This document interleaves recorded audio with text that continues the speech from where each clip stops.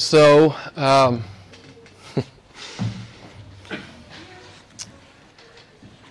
we've got a really, really cool group of young adults right now, and I guess they're always cool. But Karen and I really love them, and I think one thing that we love about them is that they like to be challenged, and we've gone through a couple of really difficult books. The book we're in right now, Don't Waste Your Life by John Piper. It's a real challenge. If you're kind of sloppy in your walk with Jesus Christ, if you read Crazy Love by Francis Chan and Don't Waste Your Life by John Piper, it'll sober you up really quick. And I think one reason that I think the Lord pushed me off the Gospel of John just for a couple of weeks is to talk about some of the things we're learning with the young adults about what it means to be a Christian, what it means to walk like a disciple. And of course, last week again, Philippians 1:21, to live as Christ, to die as gain. If you get that, you understand you are free to be a radical Christian. You are the most dangerous man or woman alive. God will use you to turn the world upside down. Okay? To live is Christ. If I live, it's about Him. If I die, I'm with Him. That's basta, right? That's it. That's who I am. That's what I do. That's what I'm about. And the Lord has led me to this great passage, this passage here in 1 Corinthians chapter 9, where Paul sort of shows us what that looks like, right? He fleshes it out for us a little bit. One thing I love to say, and I stole it from John Piper, as I stole all the good things I say. Human life is all about God. If you've been around, Chinelo heard me say it a lot. Right, Chinelo? You've heard me say it a lot. And so I'm just going to ask you, to live as Christ, to die as gain, sounds like Paul gets it. Human life is all about God. And what we hear him say today, right? He says, I run to win, right? I run to win. That's who I am. That's all I'm about, is I run to win. He gets it. Human life is all about God. He exists because of God. He's redeemed because of God. He lives and moves and has his being because of God. He gets it. It's all about Jesus. Every morning when he rolls out of bed, it's about Jesus. So, I guess I want to ask you, is that how it is with you and Jesus? This is how not to waste your life, okay? Philippians 1:21, 1 Corinthians chapter 9. This is how not to waste your life, according to the New Testament. So, the question for you and I would be, as we get into the text in the next few minutes, is this me? Is this what my life looks like? Am I running to win? Is the aroma of my life to live as Christ, to die is gain? Jesus Christ is better than anything this life can give, and Jesus Christ is better than anything death can take, and that's what people see in me, right? Why are you still here? You call yourself a Christian, why are you still here? I probably say it at least once a month. Why are you still here? To be a witness. We saw it last week, it'd be very much better to be with Jesus. It'd be very much better. He hasn't left you here simply to prosper and make money and have beautiful kids and have a great career and launch that product line, whatever. You may do a lot of those things, but preeminently you are here to witness. So I'll ask you this question. Are you His witness in the world? It's why you're here. It's what Paul's talking about tonight, right? It's what Paul is talking about. Are you in? Are you all in? Christianity is always about being all in. Jesus, He doesn't go for this lukewarm stuff. We know what He says in Revelation chapter 3. Christianity is about being all in. And Paul says tonight, I am all in. And so it's a challenge for me. It's a challenge for the young adults. We've been talking about this a lot. And so I think it's good for us to take a Sunday or two to think about it. You guys know the screw tape letters, right? Everybody's familiar with the screw tape letters? I know I bring this up. It's one of my favorite illustrations. And so you know, the apprentice demon, Wormwood, is under the supervision of his mentor, Screwtape, Uncle Screwtape. And Wormwood's job is to keep a man from coming to God. That's his job. This is obviously a satire that C.S. Lewis wrote. And so, that's his job. And there's some bad news in chapter 2. His human being, Wormwood's human being, has made a profession of faith in Christ. But Wormwood says, don't worry about it. It's not really a big problem. We have a lot of those who make a profession of faith in Christ who are with us now. Right? So don't worry about it. What you have to do, and I'll read you the quote. Screwtape counsels his understudy, Wormwood, like this. Talk to your human about moderating in all things.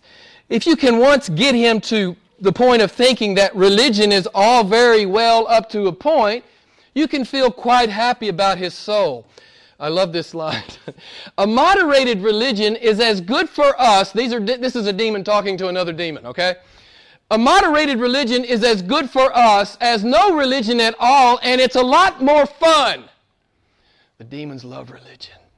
They love it. They know it's not doing anybody any good. Religion doesn't do anybody any good. Right? The demons love religion. But I love the word here, moderation. So let me ask you, would your Christianity, would moderated, would it fit? Do you want to have a moderated Christianity? I looked up the word. It means to have a modest, restrained, average, ordinary, diminished, mediocre kind of Christianity. So I was thinking about some other descriptive words that came to my mind, and a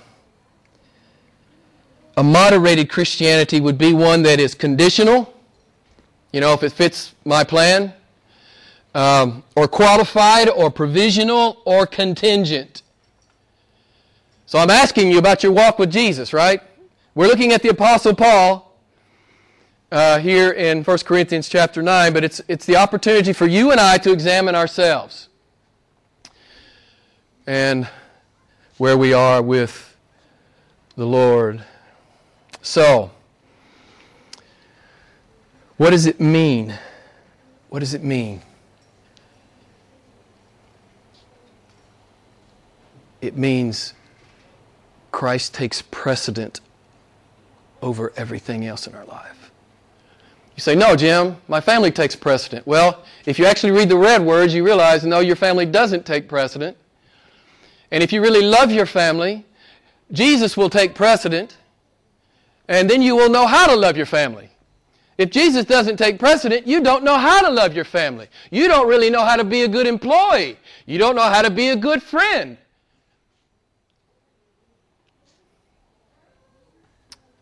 Jesus takes precedent, beloved.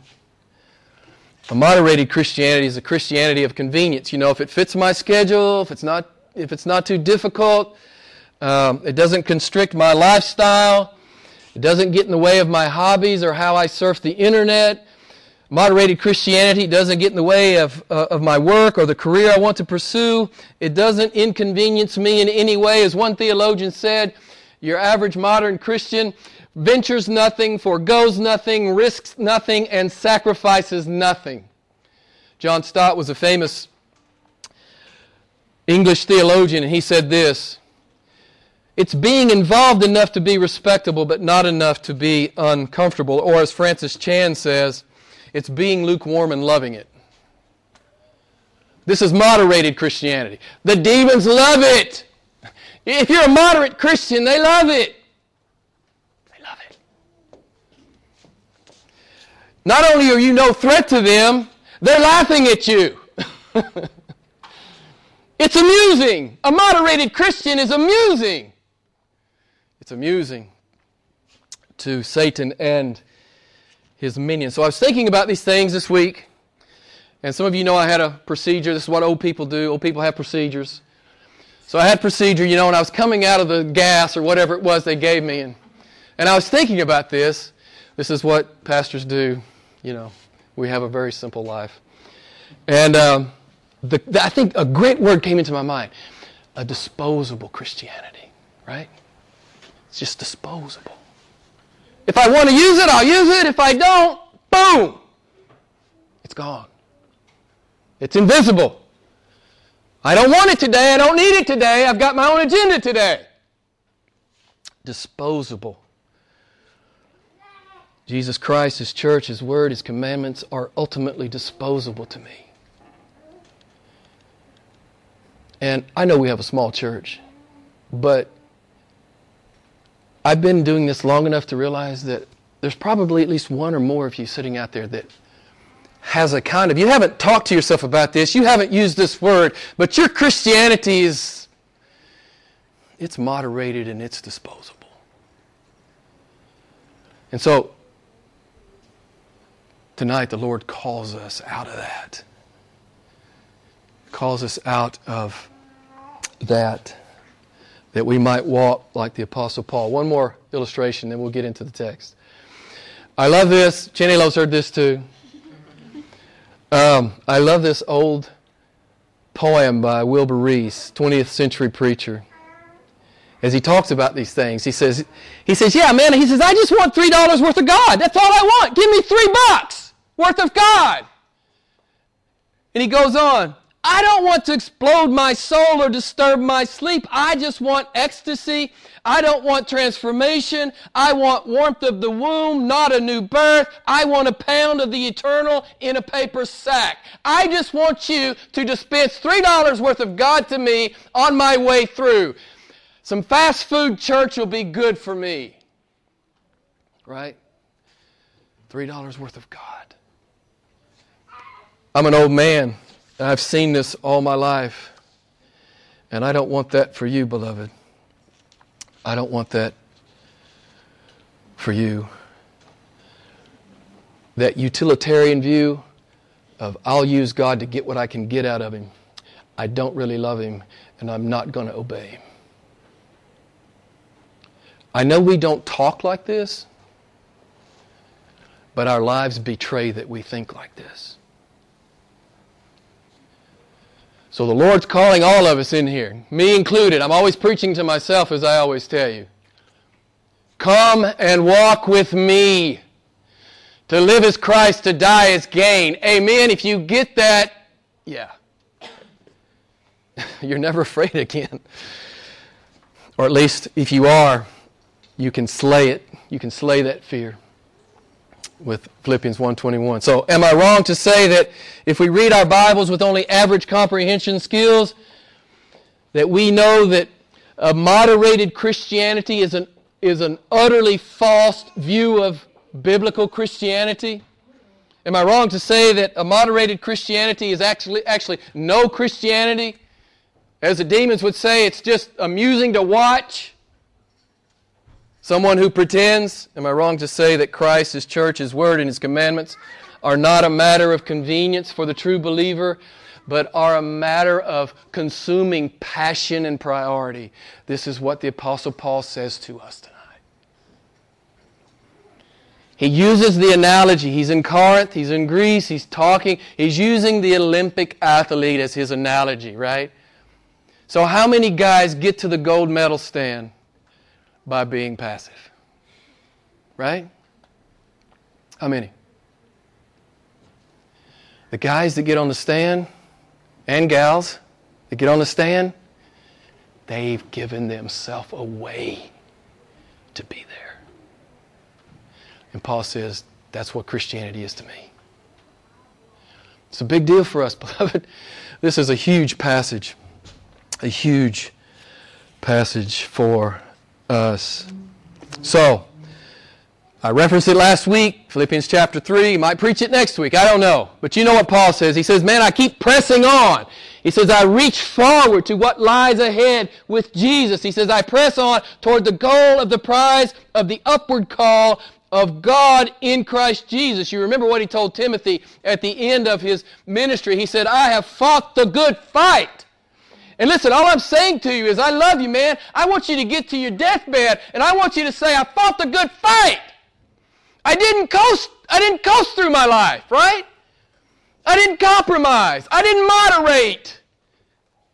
I didn't give the demons a chuckle. I fought the good fight.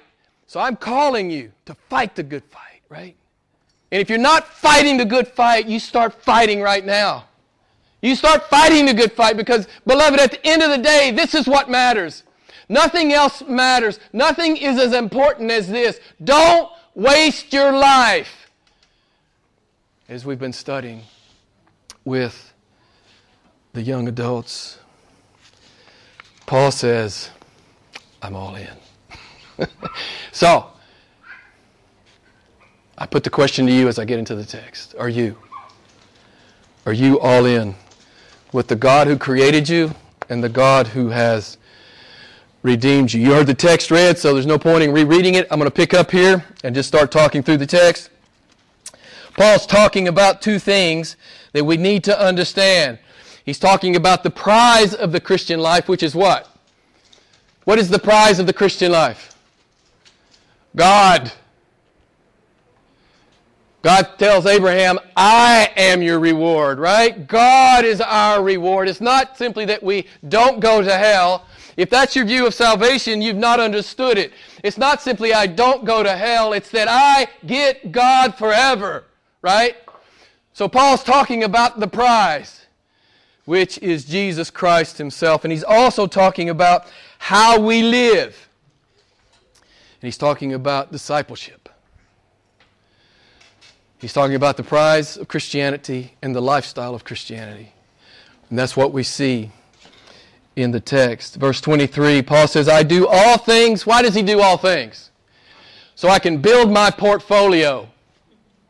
Oh, no, so I can please my wife and spoil my kids. No, what does he say? I do all things for the gospel. That's supposed to be you, and that's supposed to be me. You say, well, Paul was Paul, man. Paul was an apostle. Paul was a missionary. Paul was a preacher. You are too.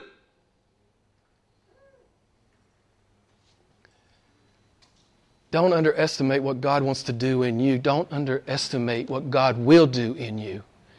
If you appropriate Philippians 1:21 and you run like Paul, there's no telling what God will do with you. There's no telling how much eternal fruit there will be. You'll hear the well done, good and faithful servant that we talked about last week, right? Well done, good and faithful servant. I love how Eugene Peterson, the guy that paraphrased the Message Bible, paraphrases that verse 23. He says, hey man, he says, I didn't just want to talk about it, I wanted to be in on it. Are you in on it? Are you in on it? Are you loving Him and are you proclaiming Him? Loving Him, proclaiming Him. Christianity is really simple. I love Him, I proclaim Him. In my words and in my deeds. I love Him, I proclaim Him. It's really simple. Christianity is really, really simple. So, Paul is saying, as he said to Timothy, take heed to yourself and to your teaching, hold fast to that, for by so doing you will save both yourself and your hearers. He's not saying to Timothy, and Paul's not talking about himself in this way, that he has to earn his salvation. That's antithetical to what the Bible is talking about. He's simply saying that the way I live declares my discipleship. The way I live declares who I am. You know, I told you last week, everybody already knows what you believe. They see it in your life. It's evident. It's in your speech. It's in your deeds. It's in your hobbies. It's in your habits. Everybody already knows who's observing your life what you really believe and what you really love. You know? You can't fool God and you can't fool anybody else. But Paul is saying, you know, the way I like to say it is, discipleship is salvation and salvation is discipleship. Paul's not earning his salvation in the way he's running. He's running this way because he's saved, right? He runs this way not to earn salvation. He runs this way to give evidence of salvation. This is a huge distinction that I think probably most of you clearly understand. Paul says, if I don't live it, I don't have it. It's what the New Testament is all about. If you don't live it, you don't have it. And life's too short, beloved. I know the world's telling you all kinds of garbage. And I know the world's trying, I know screw tape and wormwood at work in your life. Right? Just moderate, man. Moderate. Just moderate. Jim's a nut. He's an old man. He's a nut. He needs to go back to Arkansas. Right? And get therapy. Listen, I'm a lot closer than you are. And I can't actually I can't wait to get to the finish. I can't wait to get to the finish, right?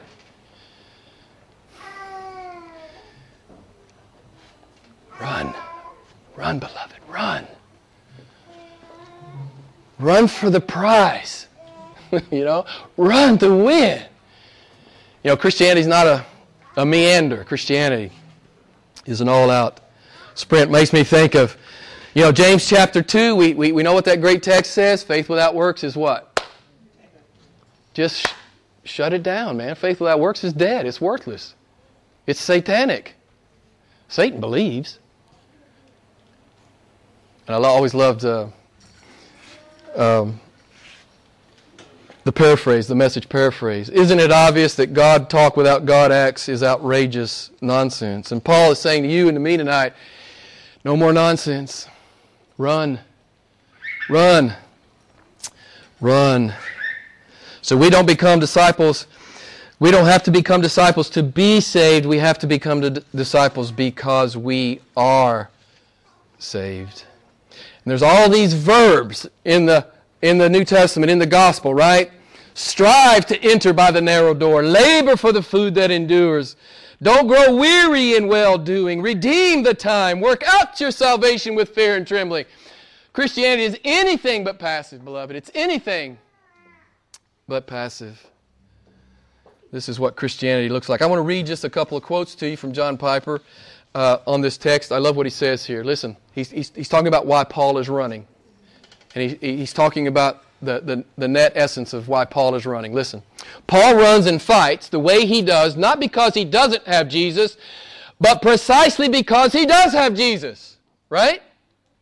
And he intends to show that to the world. And his kids, and his wife, and his husband, and her husband. Yeah. You understand what I'm saying? He's going to show it to everybody in his orbit. Piper continues. This life is a proving ground for whether faith is dead or it's alive. You can know. You can look at your life. My faith is actually alive or it's not. Piper continues. A proving ground of who we are, whom we trust, and whom we cherish. He continues. Piper closes. The race of life has eternal consequences, not because grace is nullified by the way we run, but because grace is verified by the way we run. We run to obtain eternal life because we have already been obtained for eternal life on the basis of the work of God. I heard him say one time, John Piper, grace will not cause you to sit down, it will cause you to run. You know, you run into some professed Christians and they say, well, I got grace. So, you know, they're like a dead fish floating down the stream. They think grace gives them license to waste their life. Piper's saying, if you've got real grace, you're not going to sit down. You will not sit down. You will be compelled by the fact that God has saved you by His grace. As I studied this, and I think I don't know why Josh came into my mind, but I don't know if Josh was here 6 years ago. How long have you been here, man? 6 years. Okay. I think you just came into the church when I was preaching through 1 Peter. And I just thought of 1 Peter, you know. I just want to give you the cliff notes on chapter 1 of 1 Peter. God says this, and you can check me on this, right? You can go check me at your leisure. The true believer will obtain eternal life because we have been obtained for eternal life. And listen to 1 Peter chapter 1, just a real quick summary. Verse 1, God says, I've chosen you. Verse 2, I've redeemed you by blood. Verse 3, I sanctified you with my Spirit. Verse 3, I caused you to be born again. Verse 4, I prepared an imperishable inheritance for you. Verse 5, I'm protecting you with my omnipotent power. Verse 6 and 7, I'm perfecting your faith through every trial. And verse 8 and 9, I am saving your soul. This is what Paul's talking about, right? The true believer will obtain eternal life because he has been obtained for it. This is some of the confusing language. I think it's confusing for some people in the text here. This is what Paul is talking about. And back to Philippians chapter 3. Listen to what he says. Not that I have already laid hold of it or have become perfect, but I press on in order that I may lay hold of that for which I have been laid hold of. Okay?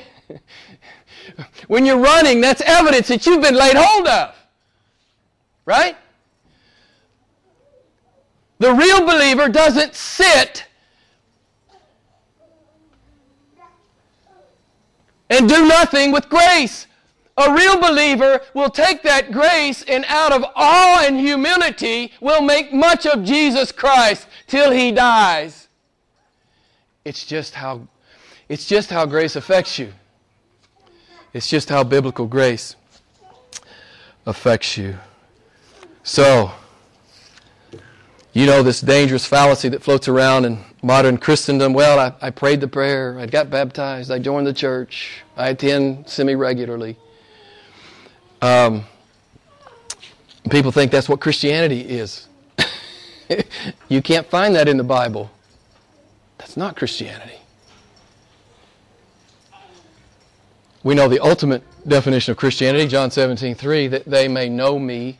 John 10, that they hear my voice and they, what? What do the sheep do? They hear my voice and follow me.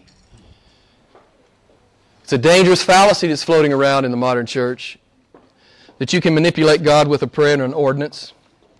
If it's not real, if it's just moderated, He's not interested in moderated. God's not interested in that. Verse 24, Paul says, I don't just run, I run to win. So, I want to ask you to do this exercise. This week, I want you to figure out what it looks like in your life to actually run to win as a Christian. I'm not talking about your career success. And there'll be an exam next week. Okay? What does it look like in your life? What would it look like in your life? You write down, and I know probably most of you won't do this. But if you have any respect at all for the pastor, and those of you who know me best have no respect for me, but write down 5 things. This is what it would look like in my life if I'm going to run to win. 5 things. Might be an interesting exercise. So, real Christians are not spectators. We are spiritual athletes, right? This is the analogy that Paul is making. I love Oswald Chambers, famous minister, English minister back in the 20th century, I think. I love this. I always love this quote. And this is the title of the sermon. Plucky Christians. Who knows what the word pluck means? Surely, Josh, you know what that means. It means you got the backbone. You can always count on the Aussie, man. The Aussies always come through. Plucky! Are you plucky? Listen to what he says. Listen to the way Oswald Chambers says it. May God not find the wine in us, W-H-I-N-E, okay? Are you a whiner? Let God not find the wine in us anymore, but may He find us full of spiritual pluck and athleticism, ready to face anything He brings. Pluck, nerve, guts, courage, resolve, backbone, fortitude, heart, spirit, spunk. No wine, just pluck. It's what God's calling you and me to tonight. Okay? No more whining out there. Just spiritual pluck and athleticism, okay? Spiritual pluck. This is what Paul's saying. He said, and you know the price that Paul paid. He paid an immense price. How many times was he beaten? You guys know the litany. He paid a huge price. And I say this all the time. Ratio will remember this. We've talked about it, I think. There are two tragedies in the world, at least. But the two foremost tragedies are, do you remember? You don't remember. Okay, it's okay. Sorry to put the pressure on you, man. God is profaned and men are perishing. Okay? The born-again believer has the solution. Right? I now know how to live in such a way that I do not profane my Creator.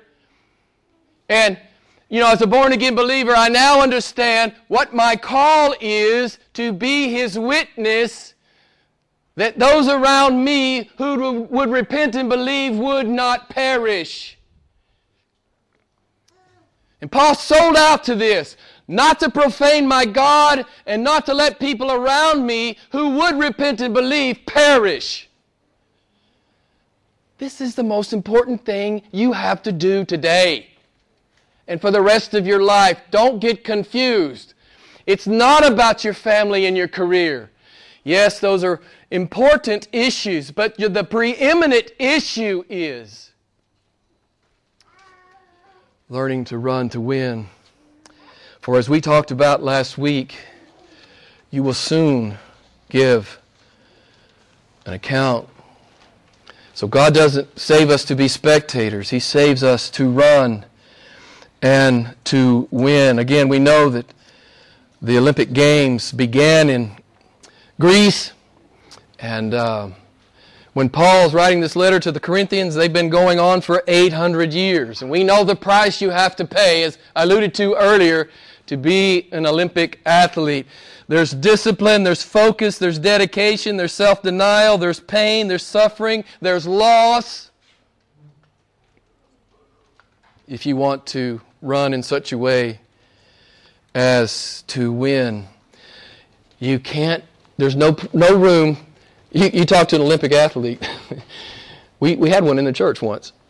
There's no moderation. None. Okay? There's no moderation. There is, nothing is conditional, nothing is contingent, nothing is disposable.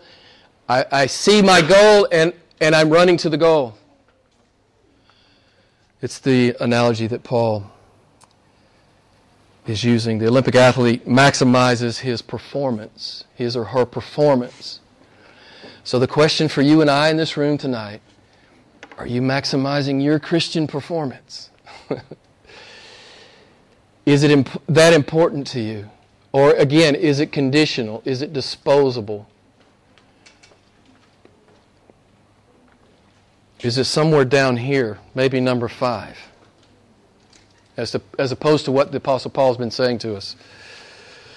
That Jesus should be first in our lives. So how much are those gold medals worth that they competed for in South Korea? Anybody know? These guys, they give their whole life for this. Some of them from age 5 on, they give their whole life for it. How much is the gold medal worth? Anybody know? Very close. Did you just Google it? No. Oh. So you're like a trivia person, right? You're good at trivia. I think it's actually $577. So, yeah, sounds about right. Their whole life, $577.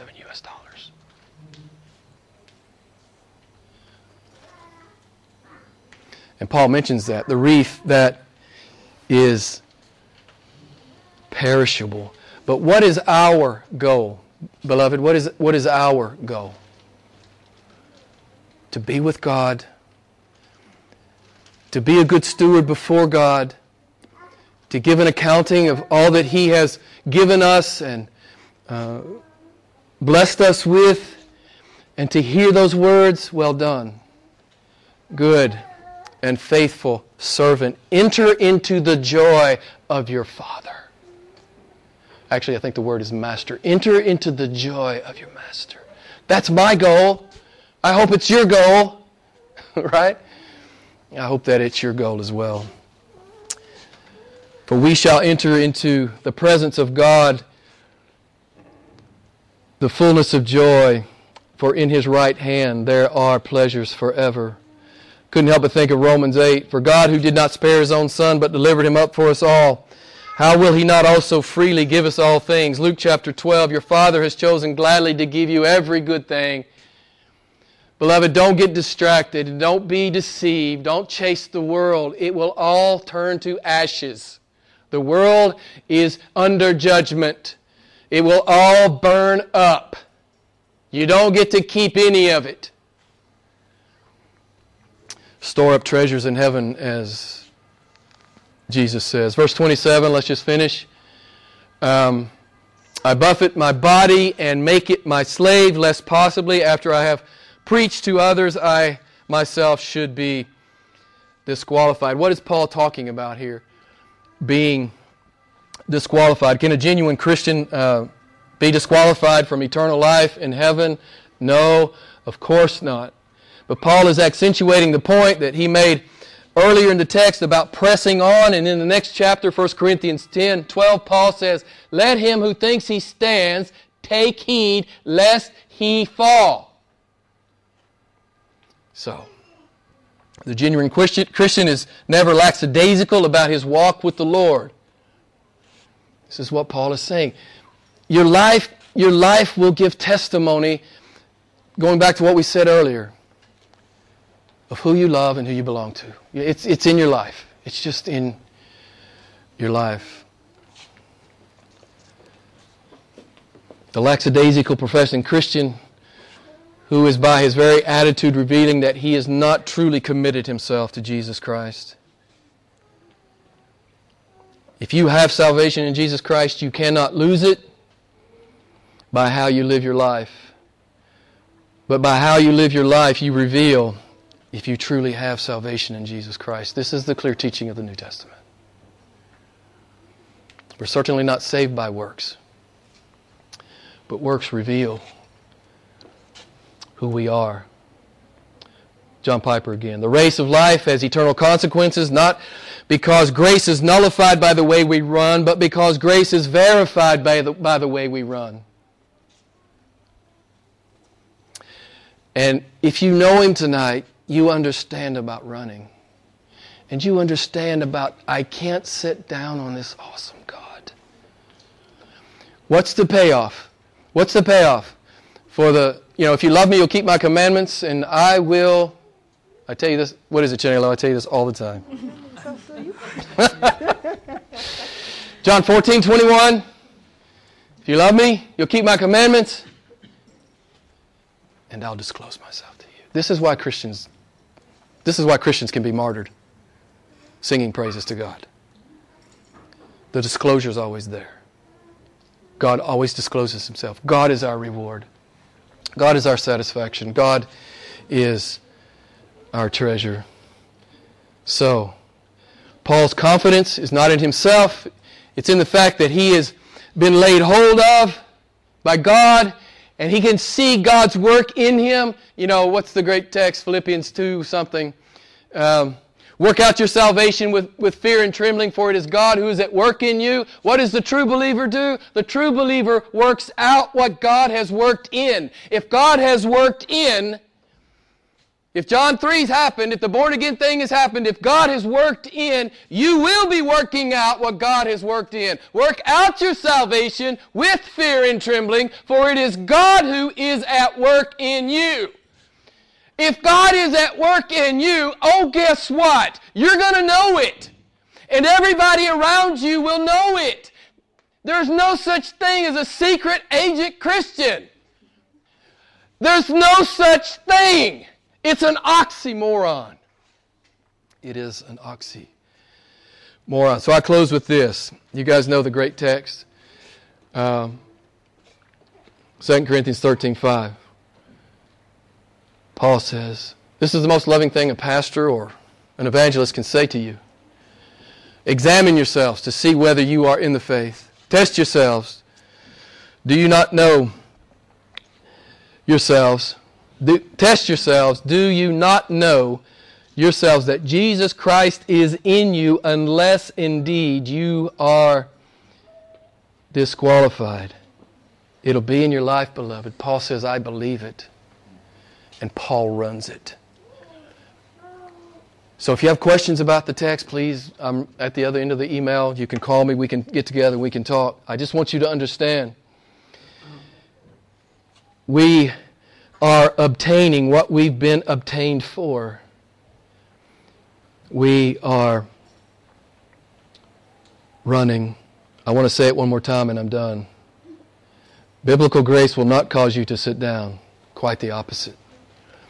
If you are a recipient of the grace of God through the regenerating work of the Holy Spirit, you will not be sitting down. You will be running. You will be running. This is the Word of God. Let's pray together.